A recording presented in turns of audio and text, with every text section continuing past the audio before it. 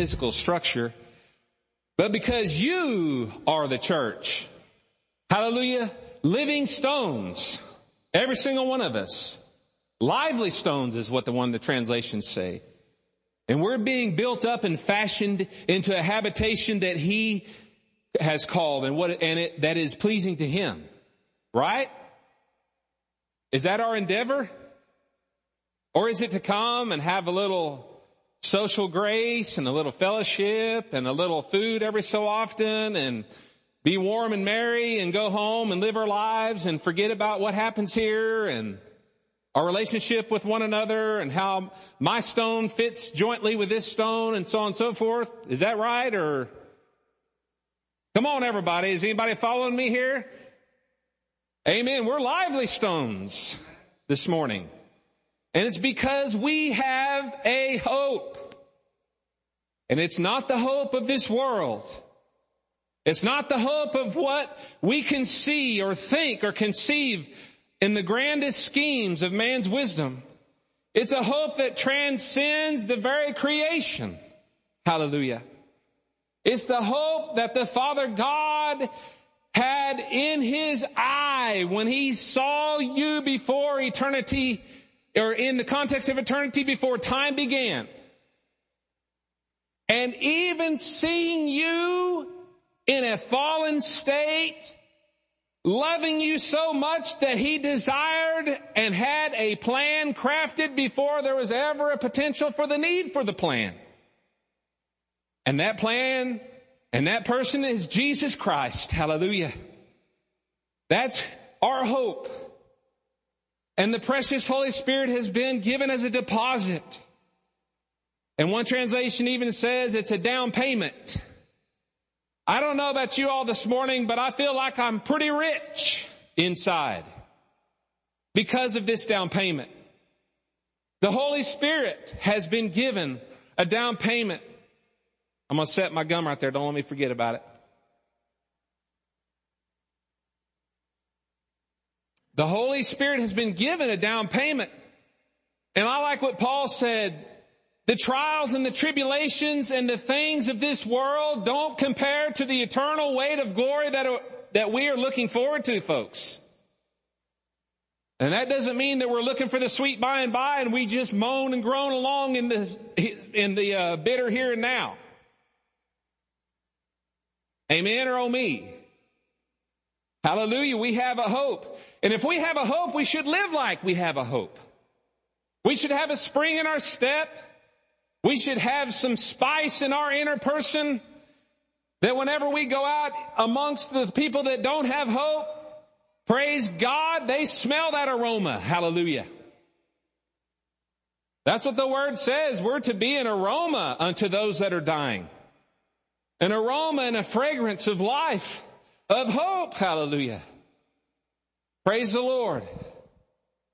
Well, I had a word for you, CJ, and the word I got was cottage cheese.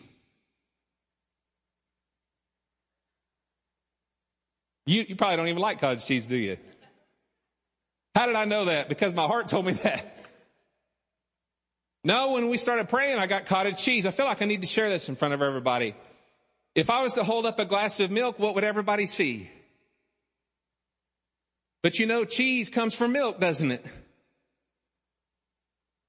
But to get cheese, though, and I think this is a good testimony for the way you all have looked at ministry, you've seen milk. And you know, you've seen the nourishment and the potential that's in that glass of milk for what milk is.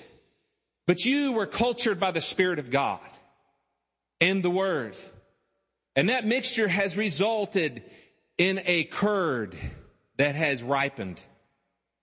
And there is a separation now and a clear distinction between elements that were in something you didn't see before. And I just believe you guys, Lisa, it's you too, Lisa, CJ, it has matured and God is cutting the curd. And when you cut the curd to make cheese, then comes the time to separate off that which is not useful. And that which, is seen from the cheesemaker's perspective. Amen? And I just believe you've been cultured by the Spirit. You've been cultured by the Word of God. There's been a time that's taken place for that curd to set. It's set and the curds are being cut. And it's about time the whey is going to be poured off, brother, and the maturity is setting in quickly. Hallelujah in what God's called here in both of you all. Thank you for your faithfulness. Hallelujah. I mean that. Praise God. Thank you for your heart. Praise God. We need people with a passion and some gumption inside of them to proclaim that hope. Hallelujah. That man right there, that woman right there, they'll do that. I've seen it. Hallelujah. Praise the Lord. Well, how many of y'all like cottage cheese?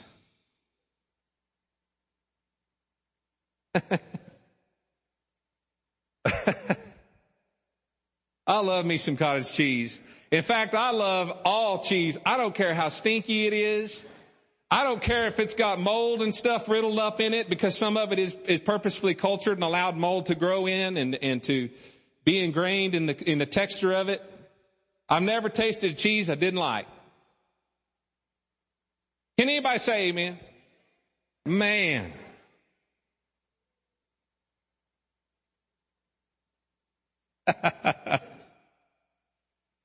Well, praise the Lord. I've got today and tomorrow, or today and next week, I feel like the Holy Spirit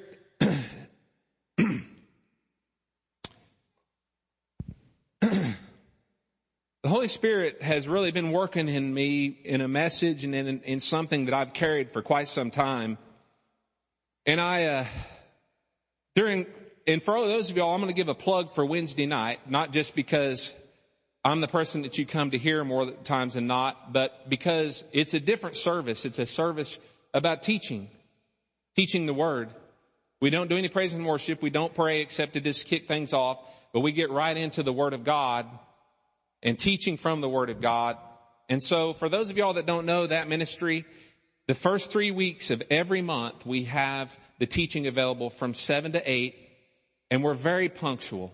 We start at 7, and we try like mad to end at 8. And I've gone over about 3 or 4 minutes a couple times in a week or two. Not like 3 or 4 hours, but 3 or 4 minutes. But most of the time, it is exactly 7 to 8, and we're done. And so I would invite y'all to come. But we spent 5 weeks covering a subject that really probably needed a year to go through. And I tell you, the Lord blew some things through me that I didn't really even have a personal, complete revelation about. I've gone back and listened to some of those, and I just cry because I don't even understand some of the things that were spoken out. Now, some of y'all will sit there and say, now, wait a minute, you're a teacher and you're supposed to be teaching things you know about. Well, but there's a difference, because what I'm teaching about doesn't come from me. What Pastor CJ shares up here, Cornell, we're not up here to deliver the knowledge that we have and the command and mastery that we have of the things of God. We're coming like Jesus to deliver a word and message that doesn't come from us. It comes from our Father. Amen? Jesus said that. And if Jesus went about teaching and preaching and healing all manner of disease, if he did that, and he was a teacher first, because that's what it says. It says he went about teaching. Teaching is the first thing. If Jesus says that my message isn't my own, then who am I to have a message to share that's my own? Amen? But I would really encourage you to go back and listen to the podcast. We have those available, and you can go and download them as a podcast, or you can download it as an MP3. I have about 9 pages of notes in outline format that I'm very open to share with those that would desire that, if they want to go back through that study. The thesis of this study was this, and we're going to talk about the last part. We talked about David's tabernacle on the last day in particular.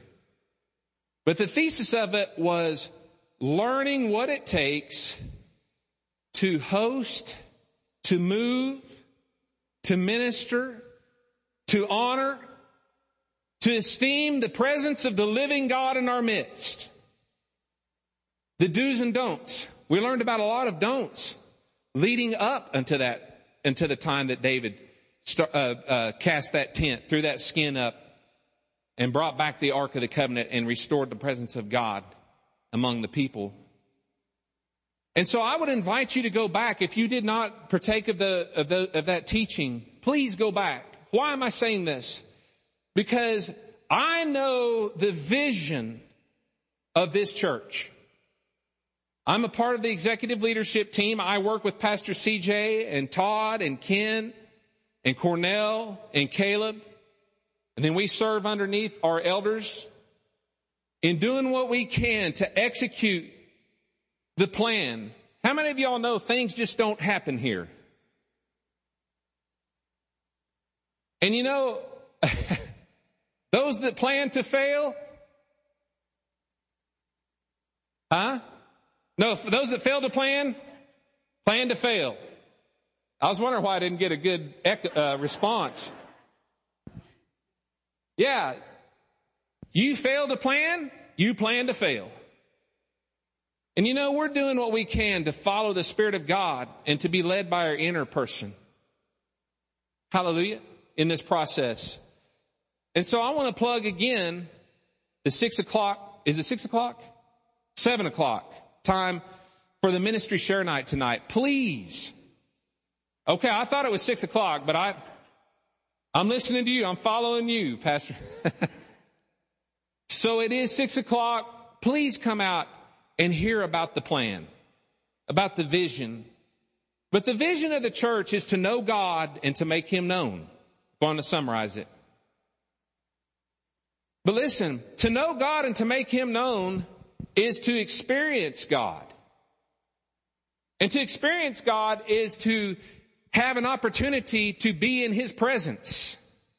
Amen? Have an opportunity to minister in His presence. To have a personal relationship with Him. And so, what we talked about over those 5 Wednesdays, and then what I'm going to put some emphasis on here over the next 2 Sundays, Lord willing, is to talk about what it takes to move in the presence of God and see the anointing increase in our midst. The anointing being His manifest presence of power and ability to move the burdens, to break the yokes off people's lives. Amen? Folks, I have a passion and a vision inside of me as well as CJ because we've talked about it before. There's no reason why Solomon's temple should have a greater manifestation of the power of God than the New Testament church. No reason. Because those people operated with the Spirit of God without them, not within them. And now we operate with the Spirit of God where? Within us. Hallelujah. So we should see, as we come together in unity, an even greater manifestation of God in our midst than what Solomon experienced. And folks, if you'll go back and read the Old Testament and that chronicles Solomon's temple, whenever they inaugurated that, they had their inaugural service, it said that the Spirit of God came into that place to such a degree that the ministers couldn't even function in the physical. They couldn't even move in the natural.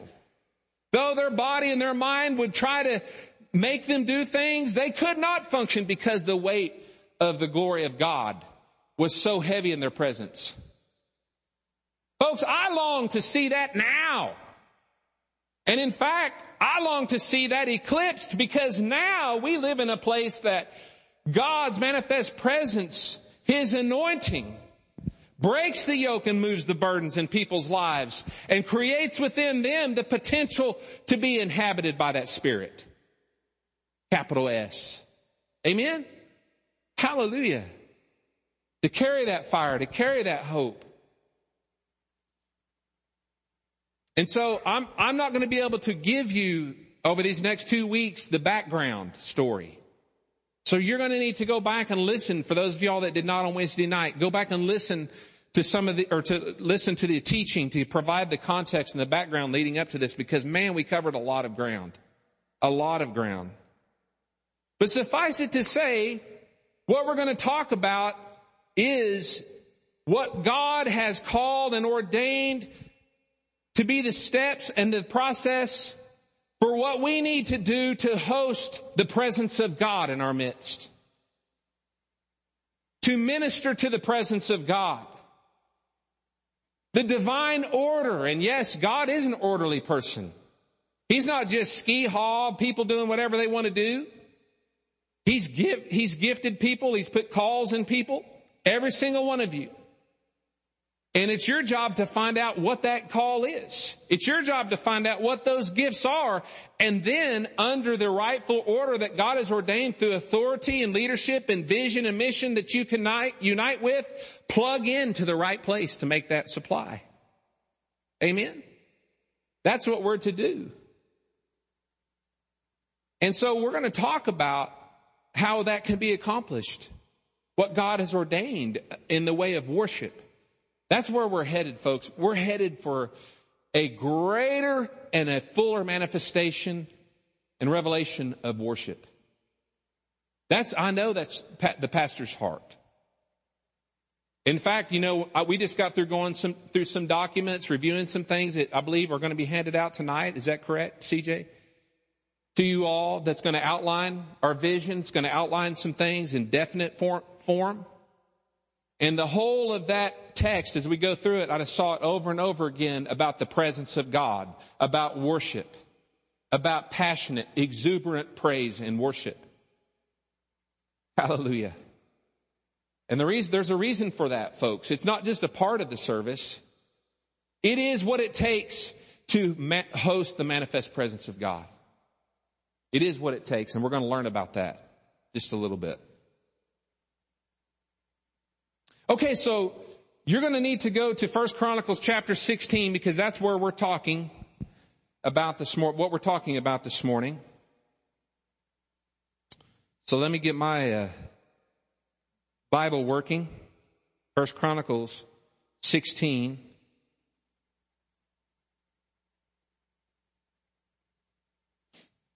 Now, let me give you just a real quick background here. The bottom line is the Ark of the Covenant, which represents the presence of the living God among the people, had been lost. It had been lost and captured by the enemy. It had been removed from its rightful place in the Mosaic Tabernacle in the Holy of Holies, something that was unprecedented, had never happened before. And it had gone through a history of being outside its rightful context, folks. And we see in the preceding chapters, and then over in 1 Samuel, it chronicles the journey of the ark outside of the temple and out of its rightful context. And always think to yourself, when I see the ark or when I hear about the ark, it represents the manifest presence of God with us, with them. It was outside of its rightful context. Why? Because the priests had taken it out. My Lord, folks, how could people that are anointed and called to minister before the presence of the living God in the Holy of Holies do something that bad, err that bad, that they removed and extracted the very essence of the power of God among the people from its rightful context and potentially bringing judgment upon them because of that? How could that happen? Well, you need to go get the tape. We talked about that. But suffice it to say, the ark is outside its rightful context, and God had anointed a young man. He came up out of the tribe of Jesse, Jesse's household, came up out of his household. And he wasn't the first son, and he wasn't the second son, and he wasn't the third son that were big, strapping, tall boys. He wasn't the fourth or the fifth or the sixth son that might have had a bright eyes and a great countenance and ability to speak. He was the final son that was the last person to be called, had to be called in from the field because he was out tending to sheep. Isn't it interesting that God who he calls David a person after his own heart, was out tending sheep whenever the prophet was in the middle of his family room to anoint the next king.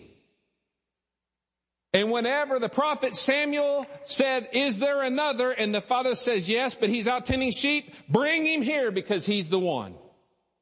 And I've got to tell you, the folks, this morning, God is looking for people whose concentration and focus and eyes are on business, on doing what they've been called to do, on being responsible and walking in the light that they know.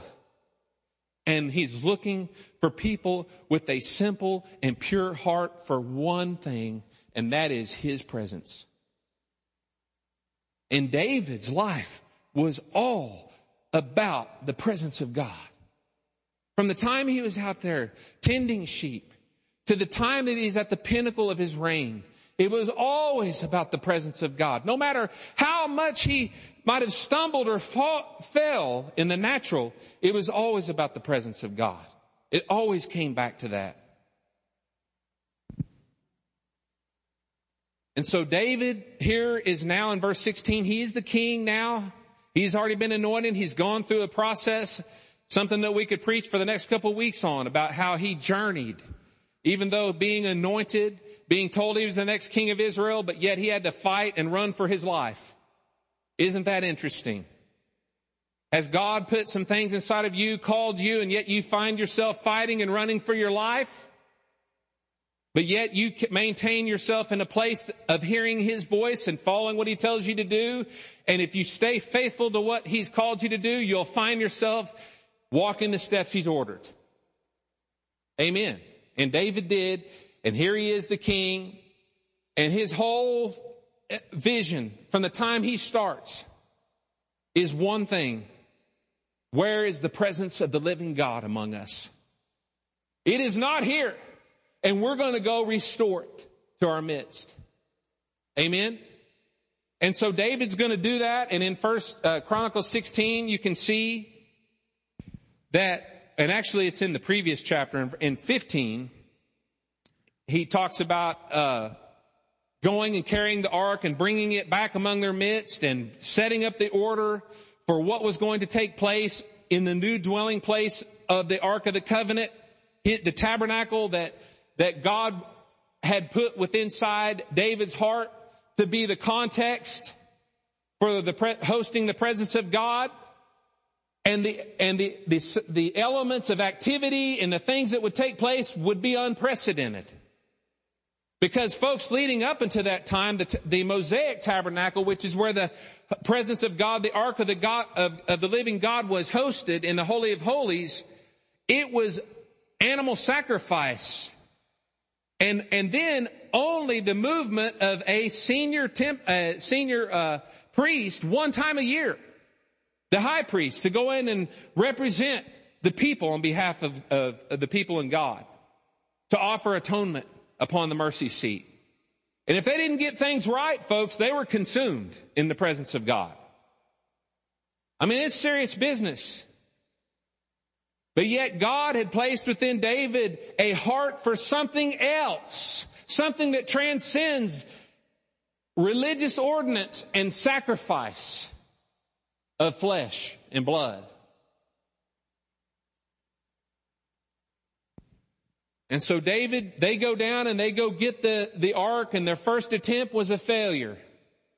And you can see that in the preceding chapters. Even though his heart was right, even though he desired the right thing, even though what he wanted to do and his focus and was 100% the will of God, the way he went about doing it was wrong. And it resulted in Uzzah being consumed by judgment. One of the priests, one of the people that were attending to the ark, trying to bring it back.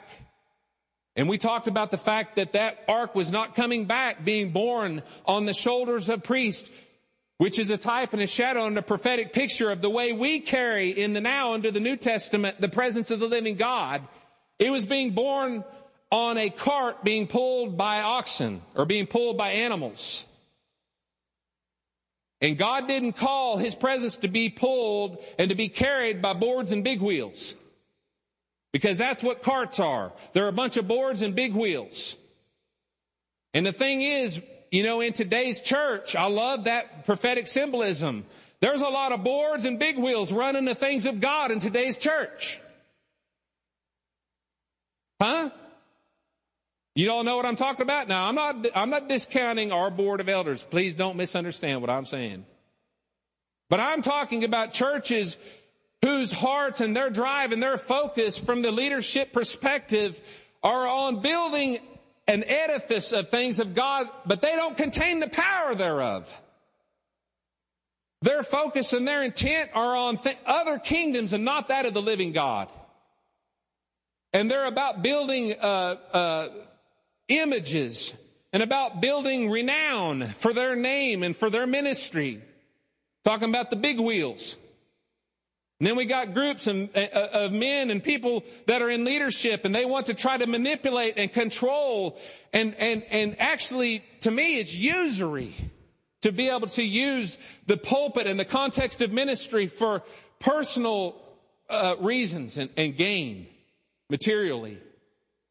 If that's all your focus is. Now, don't misunderstand me now. I believe 100% in the prosperity of God's people. But you don't use the pulpit and the front of house ministry and leadership positions in the context of church as a context for you to build up your image or to build up your pocketbook. Now, God will bless you as you are faithful to do the things He's called you to do. But if the sole purpose is building up a kingdom in this world, then you've got the wrong purpose. And you're a big wheel. It's representative of that cart. Boards and big wheels carrying the presence of, and God's presence will not be ushered and carried on boards and big wheels. It will not happen. So he failed the first time. And during his failure, David comes very quickly from a position of anger at the living God. God, how could you do this? We have come down here to do one thing, and that is restore your person and your greatness among our midst. And yet you judge us this way. Yet this happens. And David quickly subsides after the surge of emotion in that moment, because then it goes from that perspective to one, where he changes the perspective and looks at it differently and realizes, oh my goodness, if we don't do this right, we're all going to be consumed. Amen? This is serious business here. He comes to one of a fear of God. He comes to a place of the fear of the living God. And I mean the healthy, reverential. Fear of God is just the reverential respect for God above all things. Amen? That's what I'm talking about. And David came to that place. He feared the Lord. And it says that he very carefully allowed the presence of God in the Ark of the Covenant to go and stay with Obed-Edom while he went back to Jerusalem, and he got counsel and wisdom from older and wise people, from people that knew previously how you're to host the presence of God, how you're to carry the presence of God, how you're to handle the presence of God in terms of the ark. He went back and consulted the scriptures and put his face in the stone because he didn't have carpet back then. And I'm sure he sought the living God for counsel and plans and purpose and what they're, to carry out the purpose of God. And it says 3 months later, he comes back, and this time he does it right. He comes back and he uses a mixture of young men and old men. It's not just the young strapping men that he goes down there with. He brings the wise counsel of the elders along with them so that they can be coaching and guiding and counseling the young people in their efforts. Amen. We've got to have that today, folks. Young people, you don't run off and even with the right vision and the right purpose and the right focus and expect to go off and just handle and participate and do the works of the living God outside the counsel and wisdom of elders. But yet we've lost a lot of honor and respect and esteem for the counsel of our elders in today's culture. We've worshiped youth, and we've idolized youth above everything almost. It's like youth is the pinnacle of your achievement. Can you maintain your look? Can you maintain the youthfulness of heart? Can you maintain the youthfulness of energy? The youthfulness of being able to embrace the current trends and materiality and things like that. Oh my goodness, folks, what a shallow perspective. What a perspective that you will go on and try and fail because you are not reaping from the wisdom of your elders. Young folks, I'm talking to you. And I'm young too, so I'm talking to myself. Some of y'all look at me going, you ain't young. You got got more pepper than salt or salt and pepper in your facial hair. So they go down and this time they go down and they bring back the presence of the living God, and they do it correctly. And they do it in the fear of the Lord. And they bring it back. And they establish that ark in its rightful place. And you can read the story there. David appoints various Levites who are the rightful ministers originally under the old covenant to minister continually before the ark. And some of them were musicians. And it says particular instruments. It denotes particular instruments, lyres and trumpets and instruments that make a lot of noise and have a clear and defining frequency and voice. So I want you to see there, and you can read it in your own time there in 1 Chronicles, those few chapters from 15 and 16 in particular, that there were musicians that were appointed. There were singers that were appointed. So we don't just it's not just about music from a perspective of instrumentation. It's about music from the perspective of vocalization. Hallelujah. We have the context for music and the voice and the message of music through the human voice. And then we see that there were some that were appointed as guardians to guard. Folks, I tell you, more than anything, I believe we have missed it from a perspective of this issue. We have not properly guarded the atmosphere of the presence of God. We have had the right desire within us. We've had the right focus, and we've even hit a couple notes right here and there from a musical perspective, from a vocal perspective. And every once in a while when we get it together, it just really comes and produces a greater context for the strength of the anointing and the presence of God. But then we see something happen that ends up cutting the knees out from underneath that. And it's because we don't guard that properly. Do you know there are folks that are sitting here now, you have placed within you a rooster mentality, a rooster gifting. People are like, what the heck are you talking about? I've got chickens.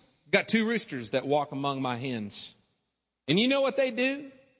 They walk with their breast out and they're looking around. They're guarding what happens. And whenever I see my dog or something go by, they'll make this vocalization and the hens will run and they'll all run and get under a tree. Have you ever seen that, Lisa? You've never seen that.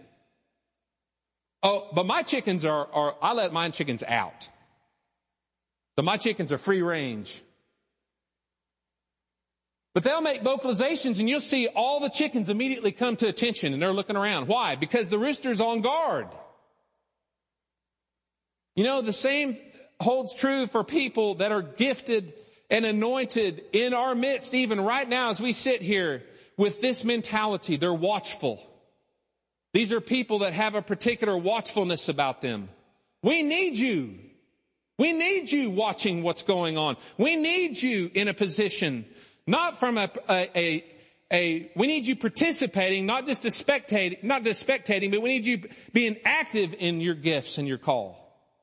Hallelujah. We need people that are going to rise to the occasion whenever something is not right and is stealing and potentially robbing from the presence of God, to come and rise to that. Hallelujah. In prayer and in leadership and coming to the leadership.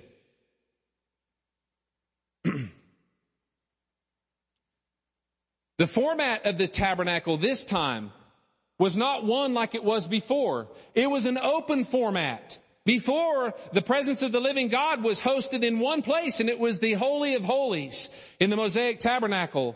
And only one person a year could go in that presence and minister before the living God. In this case, though, David threw open the curtain to expose the presence of God to everyone that would come. Does that sound like today's church? Does that sound like something that prophetically speaks to what God might have today? Yes. I'm going to answer the question. Yes. It was a prophetic symbolism of the way things were to be in the New Testament church. The presence of God was no longer hidden behind a veil, folks. It was no longer hidden behind closed doors. Everyone could participate and see the presence of the living God in their midst. Folks, does anyone have a heart and a desire to experience the presence of the living God greater than they have in their life today? Hallelujah. We're talking about elements of David's tabernacle that speak from a symbolic standpoint about what we are to experience today.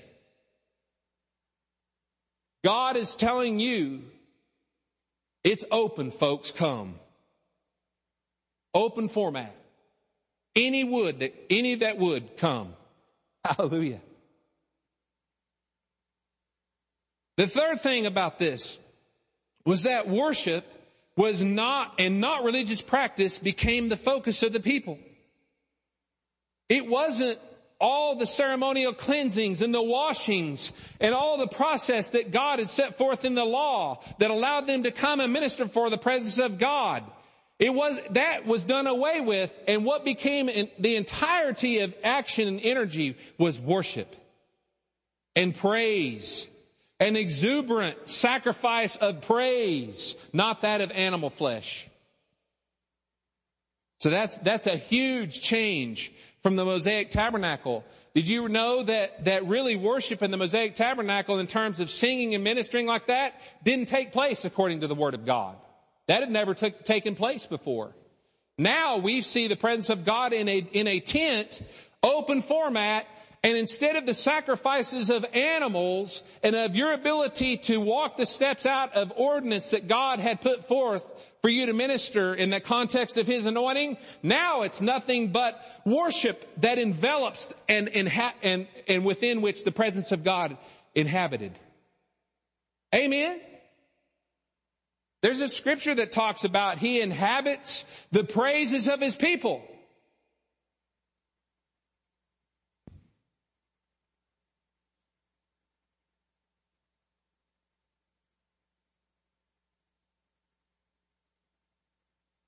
People ministered before the presence of the Lord continually, folks. It never stopped.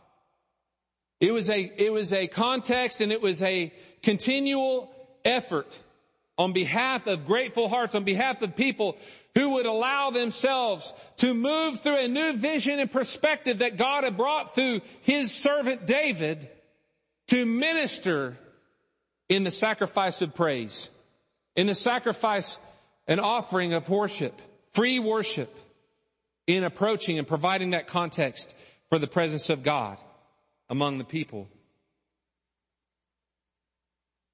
They sang as they approached the presence of the Lord, and the anointing would come upon them because the Ark of the Covenant, the Lord, God, would seat Himself, literally His presence, in between those cherubim's wings. And it was on this place in that middle of that context that was called the mercy seat, that God would literally physically manifest before the people, His presence, His glory, His weight. And can you picture this, folks? His people would come before Him, and as they would step up into the ark and the mercy seat with a heart that was surrendered, with a heart that feared, in other words, respected, revered, and honored above all things the presence of the living God that was right there on that seat, they would walk up and step up into that presence with that kind of a heart and perspective to do one thing, and that was to offer a sacrifice of their heartfelt praise and worship to their King. Hallelujah.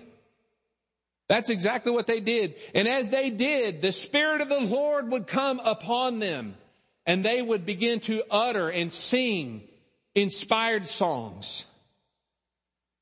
And then the instruments, in proper order, the Spirit of God would come upon the instrumentalists, and at times they would play anointed music to provide a context for this singing and to provide moments to just stop and ponder what the living God had brought through someone in that inspired moment.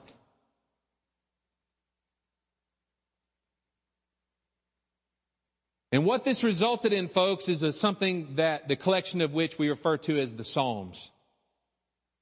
The majority of the Psalms, if you did not know this, came from David's tabernacle experiences.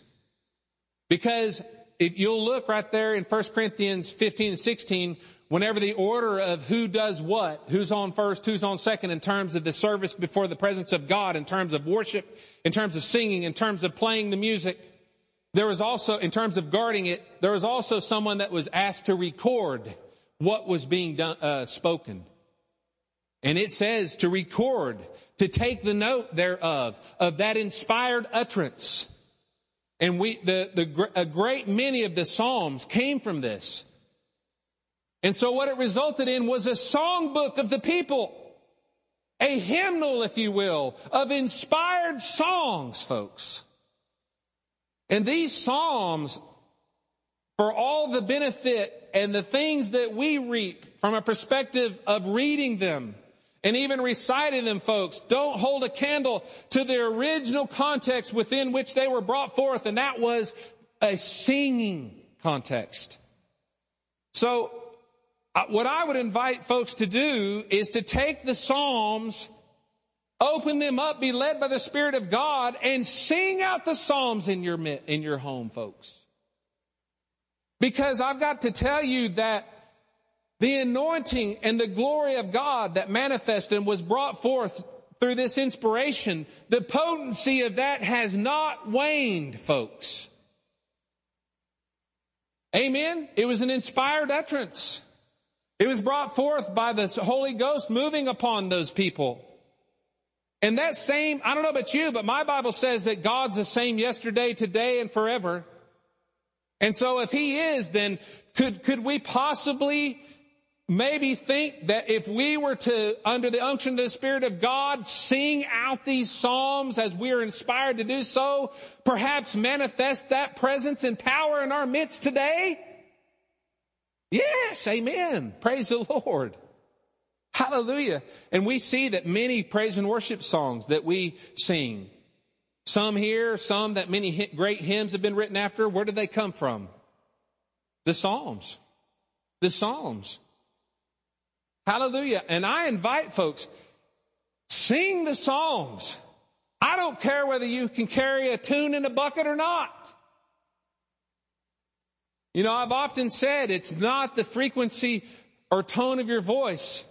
It's the frequency of the heart that desires to deliver that sacrifice that the Lord is pleased with. Do you think God's sitting up there going, well, Tony can't carry a tune for nothing. I'm not going to receive that. Sounds terrible. Sorry, Tom, I'm speaking. You're cool with that, aren't you? You know, what about you, Charlie? I mean, can you carry a tune? Somewhat? I mean, is God going to sit up there and judge your sacrifice by how you sound physically? Do you think that takes God by surprise? You think God's going, wait a minute, I thought that guy could sing. That's right, brother. That's right. Did you hear what he said? He made me. He knows me. Do you think that it's taking God by surprise that you can't carry a beautiful aria of praise unto Him?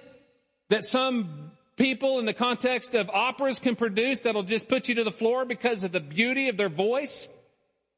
I tell you, there's nothing like a voice that just sends me down in awe from a natural perspective when someone's got that just insane potential, man, through their voice to just so purely bring those tones and frequencies so accurately. But yet God's not sitting up there going, wait a minute, man, that is dissonance to my ears. You know what he's listening to? The frequency of the heart. Did you know that each and every one of you that have received the Spirit of God, that Spirit that's in you is likened unto wind. And it's called pneuma in the Greek. And it's a forceful blast. And do you know what it takes to produce a note on the trumpet? Do you know what it takes to bring forth a strength of voice in the saxophone? Do you know what it takes to bring forth an utterance through the trombone or through any instrument like that? It takes wind that is brought with a forceful blast. And I got to tell you that God so desires for you to hook up with that pneuma and allow that forceful blast to come through and bring the frequency He's dialed into every single one of you sitting here that brings pleasure to Him. Amen. Hallelujah. Would you stand with me?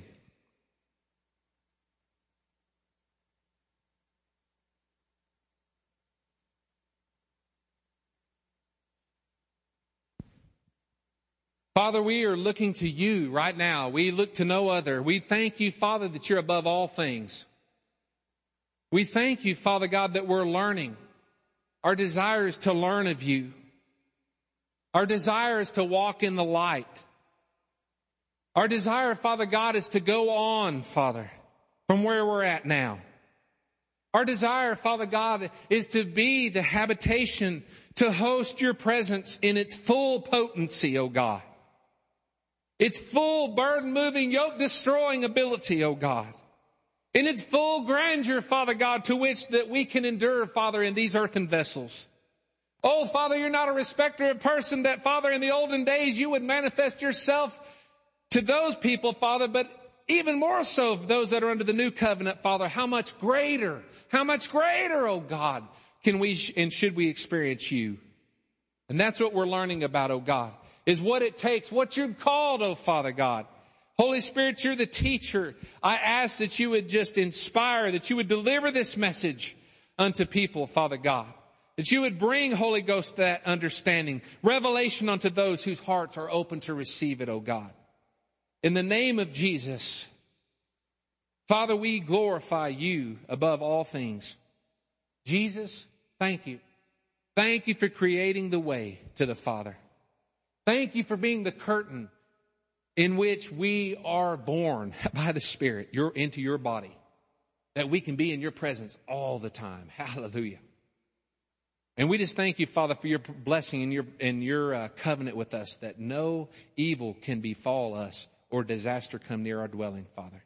We say that even now, Father, and stir up our hope and our faith in that knowledge, Lord, today in the name of Jesus. Amen.